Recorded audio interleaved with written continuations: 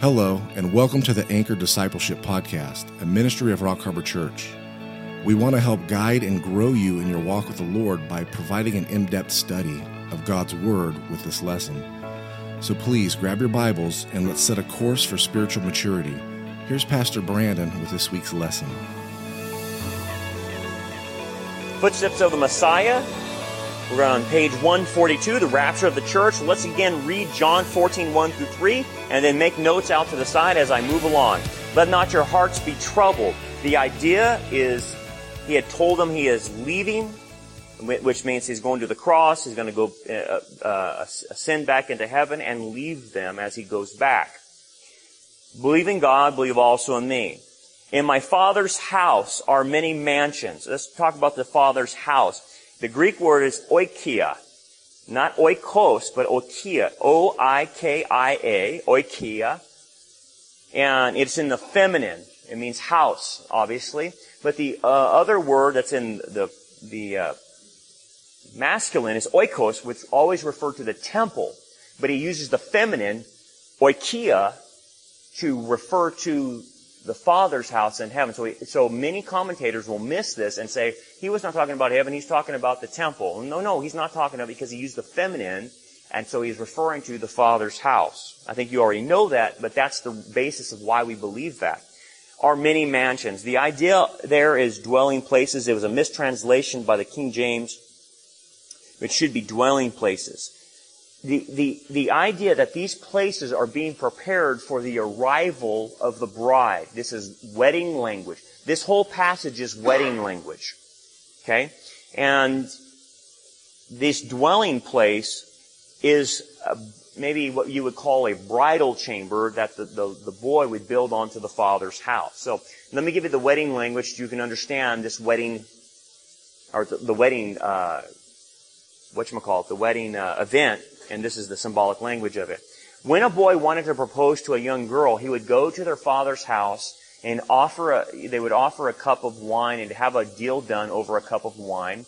And he would offer and pay a bride price for a guy's daughter. And they would cut the deal. They would drink the wine. And again, remember, the wine was drank the night before the crucifixion. And so the symbolic nature of this is already plain in the minds of the apostles. And then, obviously, he'd pay the bride price at that point in time.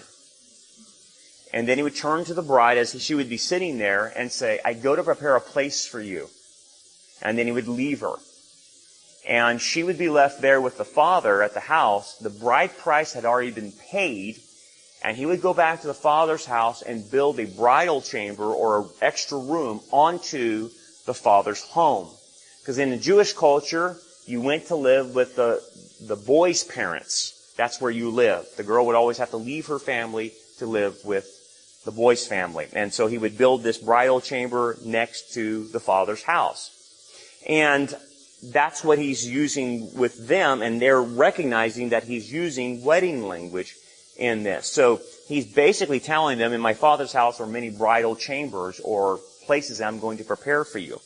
And he goes, if it were not so, I would have told you, for I go to prepare a place for you, a bridal chamber, an individual residence.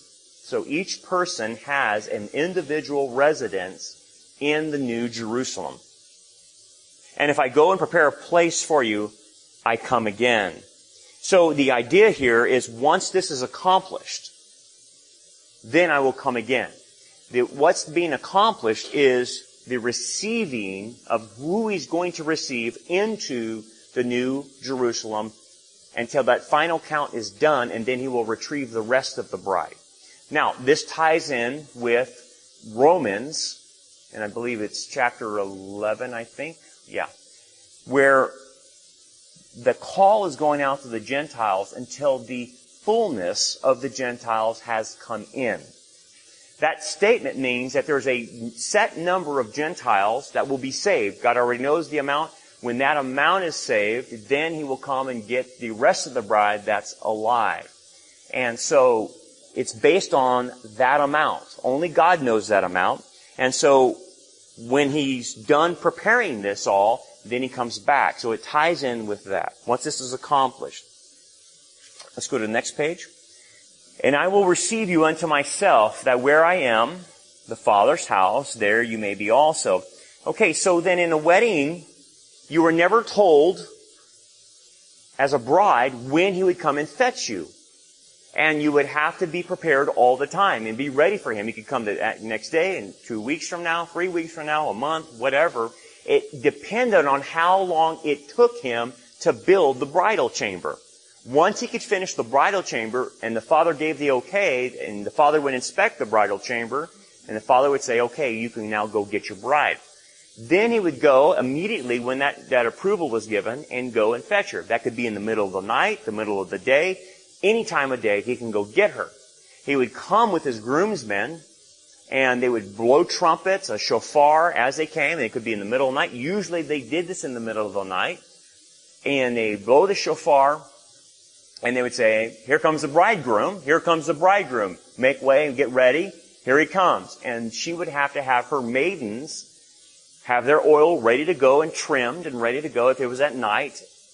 And then he would snatch her away at midnight, and then he'd whisk her away to the bridal chamber. Okay? Now this is the process. In the bridal chamber, he then has to find out or judge her to see if she's clean. To judge her, to make sure that she has no impurities. So he would take her back to the bridal chamber and make sure by sexual intercourse that she had not had sex before. And they would use the bed sheet to make sure that was obvious. And this is how they did it. And if there wasn't blood, then obviously she was not a virgin and she was deemed unclean. And so this is why you will see Paul continue to say, I am trying to present the bride clean and pure. Always trying to purify her before her judgment. Well, the theological concept of the purification of the bridal chamber will be the bema seat of Christ, the judgment seat of Christ. That's what eventually makes us purified. As we stand before him and he judges our works, he will judge those things, and those things that are worthy to keep, he will purify, gold and silver, and he will take away the dross, and what is left from that will be purified. The wood, hay, and stubble is removed. So that's our purification when we go to the bema seat of Christ. So that must occur. So then once he did that, he would eventually come out the next day and say she's clean, and he would actually hold up the sheet and show the blood. And that meant to everybody she was a virgin. And then they would start a wedding feast that lasted 7 days.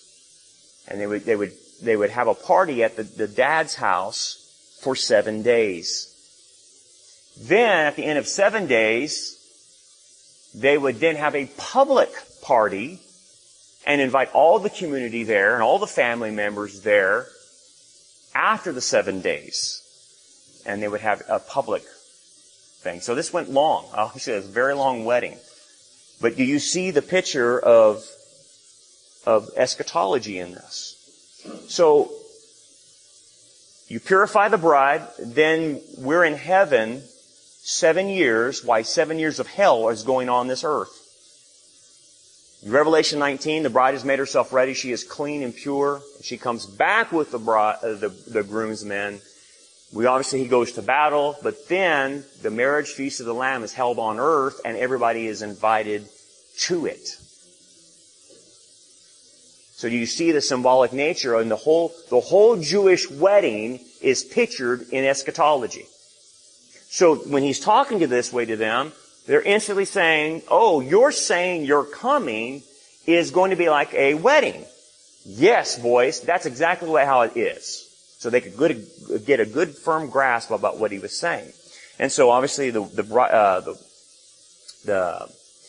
last cup I talk about, that cup of praise will be held on the first day of the kingdom, which is the public wedding. So anyway, that's what he says there. And that again is speaking of rapture there. I'm coming to get you.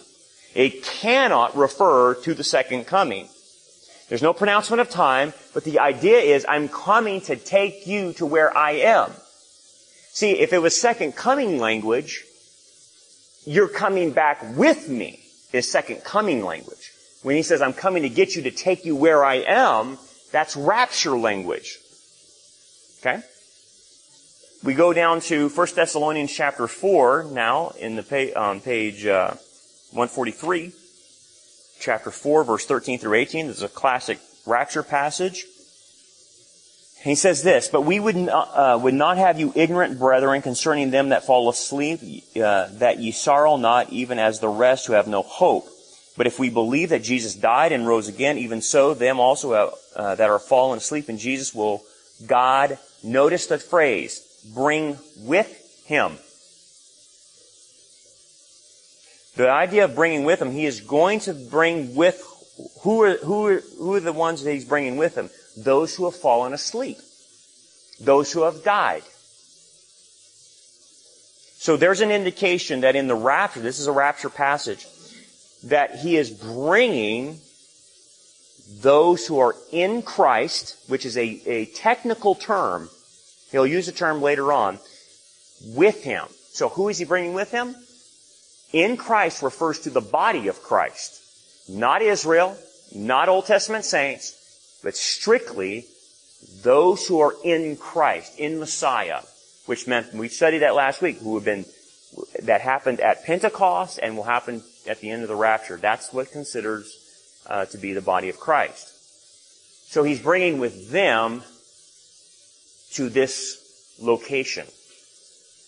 For this we say unto you by the word of the Lord, that we who are alive, so those who are still alive during this event, that are left unto the coming of the Lord, shall no wise precede them that are fallen asleep. Now here's the program of the rapture. And this is why this is different than the second coming. For the Lord Himself, and the reason He says the Lord Himself is that personally Jesus comes. He's not sending a representative. He is not sending angels. It is Him personally coming. And what shall He do? Shall descend from where? Heaven. That's John 14:3. That's where He was at. And there's three simultaneous things that happen in the descent from the third abode. He will come with a shout. That shout is probably a reference to John 5:25. It is the Lord's voice. It is the Lord who calls the dead from the graves. And so that voice is the one who says, come up here. And He mentioned that in John 5:25. And then there's another voice that shouts simultaneously, or perhaps maybe after this, with the voice of the archangel. That perhaps is Michael the archangel. And what is happening is Paul is using military terms to say the general has issued the order. Now the commanders under the general are issuing the order out. Because in an army you would issue the order out and it would carry out among your commanders out into the ranks. So Michael is basically repeating the order. And then it says, and then another thing simultaneously that happens is the third thing, with the trump of God. And that corresponds with 1 Corinthians 15:52, Revelation 4:1. The trump of God is blown. So this happens simultaneously. And then what happens? The first order of events, the dead in Christ shall rise first. So the idea is the bodies, whether they're in the ground or they've been decayed or their bodies are in the seas, God reconstitutes their body and gives them a glorified body. And they rise first. Then that we who are alive, that are left, shall together with them be caught up. That word caught up is harpazo in Greek. And anybody ever tells you, well, the word rapture is not in the Bible, I know, but the concept is in the Bible. The word rapture is the Latin of translating the harpazo in Greek. Harpazo means to catch up, snatch away, violently, quickly. That's what harpazo means. So they use the word rapture in Latin. That's where the term rapture comes from. So the people will say, well, the rapture is not talked about in the Bible. Yes, it is. The concept is there. The word Trinity is not in the Bible, but the concept of the Trinity is there. Yeah. Snatches it up with his claws. It's like boom. Like an eagle comes down and snatches, like a trout from the water. It's that's kind of simple. Boom. Real quick. We'll see a correspondence with this, that it happens so fast. Paul will say to the Corinth church that it happens in the twinkling of an eye. And that's not the batting of an eyelash. That is, the Greek word is being used is that when you see somebody, like, who are you? And then all of a sudden you have instant recognition, like, oh, it's that kind of concept. It's quicker than even batting an eye. It's instant recognition type of thing. It's that quick that this event happens. Notice where it's at. It's in the clouds, in the atmospheric, which is the first abode. God lives in the third heaven, or the third abode. Then there's a second abode, which is space, where the demonics are. And then you have the first abode, which is the atmospheric around earth. So this event happens in the clouds, or in the first abode, or the atmosphere of earth.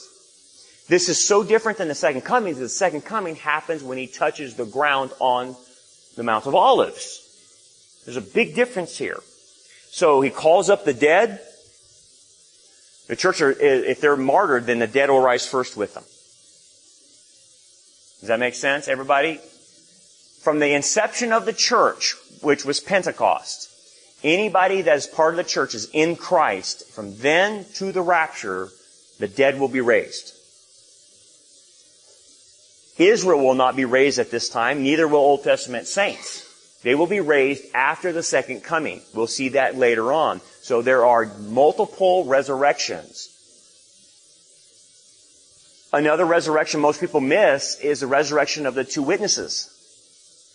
So what you start to see, that the broad concept called the first resurrection has multiple stages in it. You have the resurrection of Christ, resurrection of the church, resurrection of the two martyrs, then you have the resurrection of the tribulation saints, and then the resurrection of Israel, or the Old Testament saints, as well, prior to the kingdom start. So within that, what did I say? 1, 2, 3, 4, about five different stages of resurrection that fall under the banner called the first resurrection. Now, the other category is called the second resurrection, and you don't want to be a part of that one. The second resurrection is the resurrection of the damned. Because they too will be resurrected out of hell, given a body, not a glorified body, and then thrown with that body into the lake of fire. There's actually two stages in this one. The first stage is the resurrection of Antichrist and the false prophet, resurrected right before the kingdom and thrown into the lake of fire for 1,000 years before any other unregenerate goes in there, even before any fallen angels or demons go in there. So there's two stages.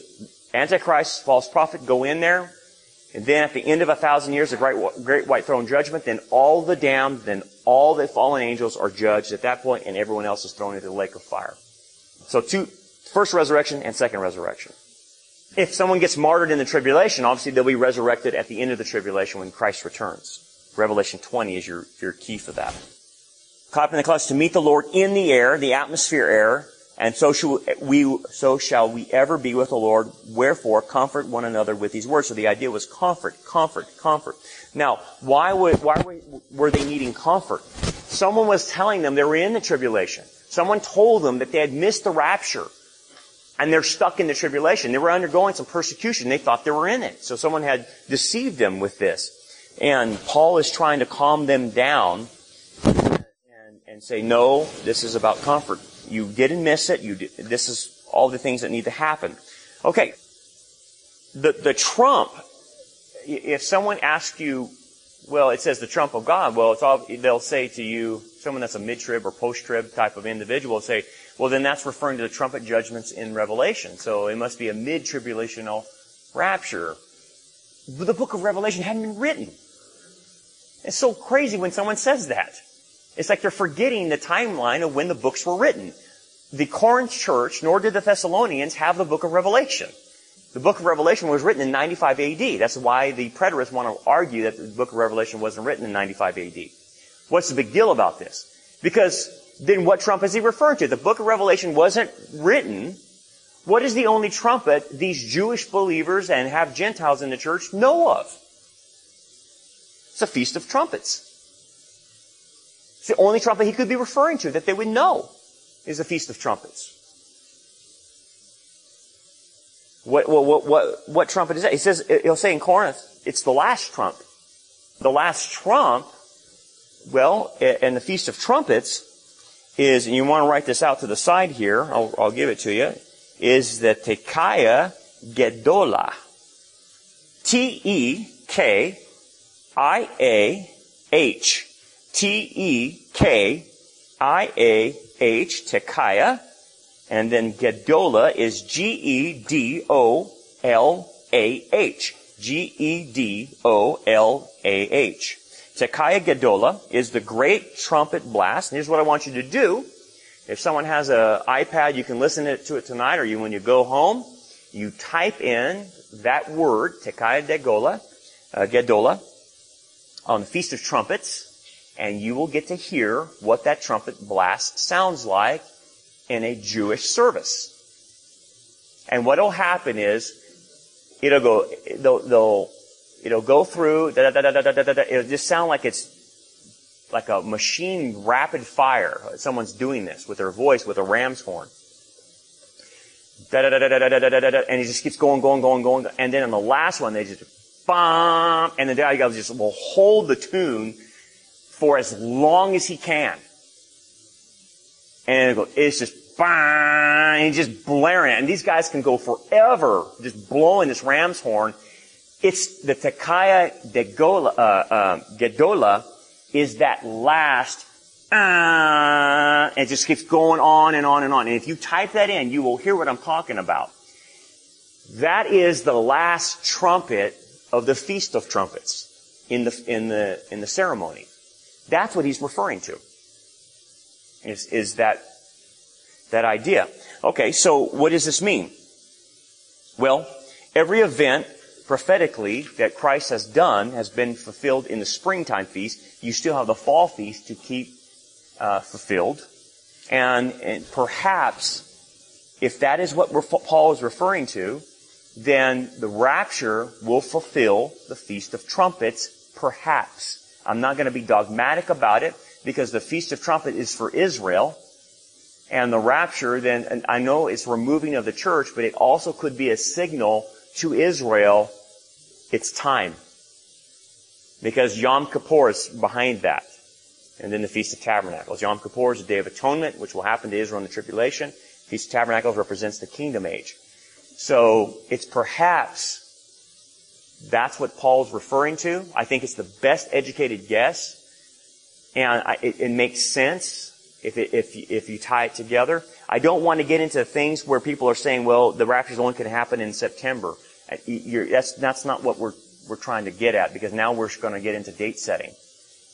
But anyway, it definitely can't refer to any trumpet blasts in the book of Revelation, because the book of Revelation hasn't been written at this point in time. Any questions on that?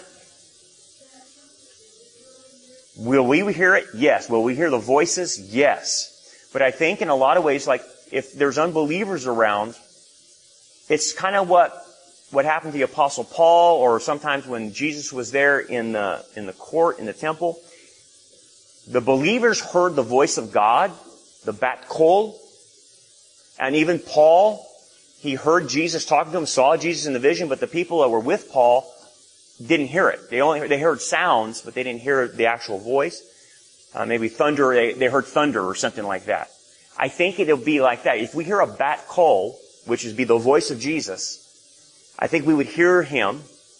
Perhaps he says, come up here. But they won't. It might sound like thunder to them or something like that. Just, I think, based on precedent. But remember, the rapture is secret. It's not visible. The second coming is not secret. The second coming says all the world will see him. And in the rapture, no one sees him except us as we go to meet him in the atmosphere, which probably be above the planet somewhere. Probably north. So because it happens so instantaneously, we just disappear. And they don't know what happened. It's not a gradual thing. Okay, any other questions about that? Pretty clear? Let's see. One more thing I wanted to show you. Page 145, and then we'll take a break after this. Why must there be a rapture of those who are alive? That's the question. The dead can enter heaven right now. If you're in Christ and you die, your soul will go into heaven. And everybody knows that. To be absent from the body is to be present with the Lord. Why can't we, if we're alive, why can't God just take us right into heaven as we are? That's right. And so Paul's going to answer that right there of the problem that we all face right now. 1 Corinthians 15:50 through 58. Now this I say, brethren, that flesh and blood cannot inherit the kingdom of God. That's not a soteriology issue. That's a problem with our bodies. We cannot go into heaven right now with the current body we have because it is sin tainted. It is polluted. The sin nature is attached to the body, and that's why we're dying. That's why we're getting older. That's why we get sick, is the sin nature is truly killing us. And therefore, Paul will say, flesh and blood cannot go into heaven, basically, is the idea. Neither does corruption inherit corruption. Behold, I tell you a mystery. Now, here's what was not said in the Old Testament, but is going to be told in the New Testament. We all shall not sleep, but we shall all be changed. That's why we need to be changed, because our bodies need to be changed. Dead people that are in Christ, their bodies are in the ground, so their soul can go into heaven. They're not taking their bodies and the sin nature with them. Once you die, the sin nature dies with your body. So their soul is freed of that. That's why the souls can go to heaven. But they're in a soulish experience in heaven right now, not a bodily experience. But we will all be changed in a moment, in the twinkling of an eye. That's the recognition of somebody. At the last trump. I think that's what we talked about. For the trumpet shall sound, and the dead shall be raised incorruptible, and we shall be changed. For this corruption must put on incorruption, and this mortal must put on immortality. But when this corruptible shall have put on incorruption, and this mortal shall have put on immortality, then shall come to pass the saying which is written, Death is swallowed up in victory. O death, where is your victory? O death, where is your sting? The sting of death is sin, and the power of sin is the law. But thanks be to God, who gives us the victory through our Lord Jesus Christ. Wherefore, my beloved brethren, be ye steadfast, immovable, always abounding in the work of the Lord, for as much as you know that you shall labor, your labor is not in vain in the Lord. Okay. So that's why we have to be changed in a twinkling of an eye before we go into the third abode. Okay. I want to end right there, but I want to pose a question to you. The new body, we get some idea what the new body is like from our Lord's body. And one of the things you don't want to go too far, because sometimes we see aspects of deity, but sometimes we don't know if it's deity or it's His glorified body. When the Lord is conversing with him after the resurrection about His body, and He says, come and touch me, you will see that flesh and bone, that I'm flesh and bone. And that's very interesting what He said. Did you catch that? Typically, how do you say it? We're flesh and blood. He says, I'm flesh and bone. We will not need blood in the glorified body because it is a spiritual body. What does sacrifice call for? Blood. Why? What did God say is blood, or is in the blood? The life is in the blood. Our life force, so to speak, is in the blood that is in our bodies. In the new body, we do not possess blood because we have a spiritual body. It's flesh and bone, but the energizing life force of that body is the Holy Spirit, not blood. Hence, we are not dependent on food and water to survive. The life force exists within us through the power of the Holy Spirit, not blood anymore. It is the Spirit of God that keeps us alive. So our new bodies will not possess blood, which allows us to be able to live forever. See, Adam, because he was flesh and blood, had to eat of the tree of life, right? And that sustained his life. But we live by the Spirit in the new glorified body. The conjecture, I think it's a very good conjecture based on what we see with the angels. They're not omnipresent. It obviously takes them a while to get to certain locations, like it did that one angel. Was it Gabriel? I think it was. That said, "Hey, I'm sorry I'm delayed. I was delayed 21 days getting here." Obviously, he moves through time and space at a very rapid pace, but nonetheless, there is a duration of time it takes him to travel. I think in that sense, we will be like that. We will have the ability to fly in that sense of being able to transport ourselves back and forth, because in the kingdom, that's what we do. The New Jerusalem is kind of a satellite city, and we go back and forth from earth to the satellite city as we manage this world for the Lord. But our home is the heavenly abode, and we go back and forth and have the ability to travel like that. Yeah, because we do eat of the tree of life in there. We drink of the water of life. We do eat and drink, but it's not for nourishment to keep our bodies sustained. It's for, like Tom said, it's fellowship. It's very symbolic, and eating a meal with somebody was always symbolic of fellowship or a relationship in the Bible. So I think you see that. Did you notice things about Jesus? No one recognized him, but they knew his voice. But they didn't recognize him. So what does that indicate about the glorified body, about you? You're going to look a lot better. You got it. You got it. It's that simple.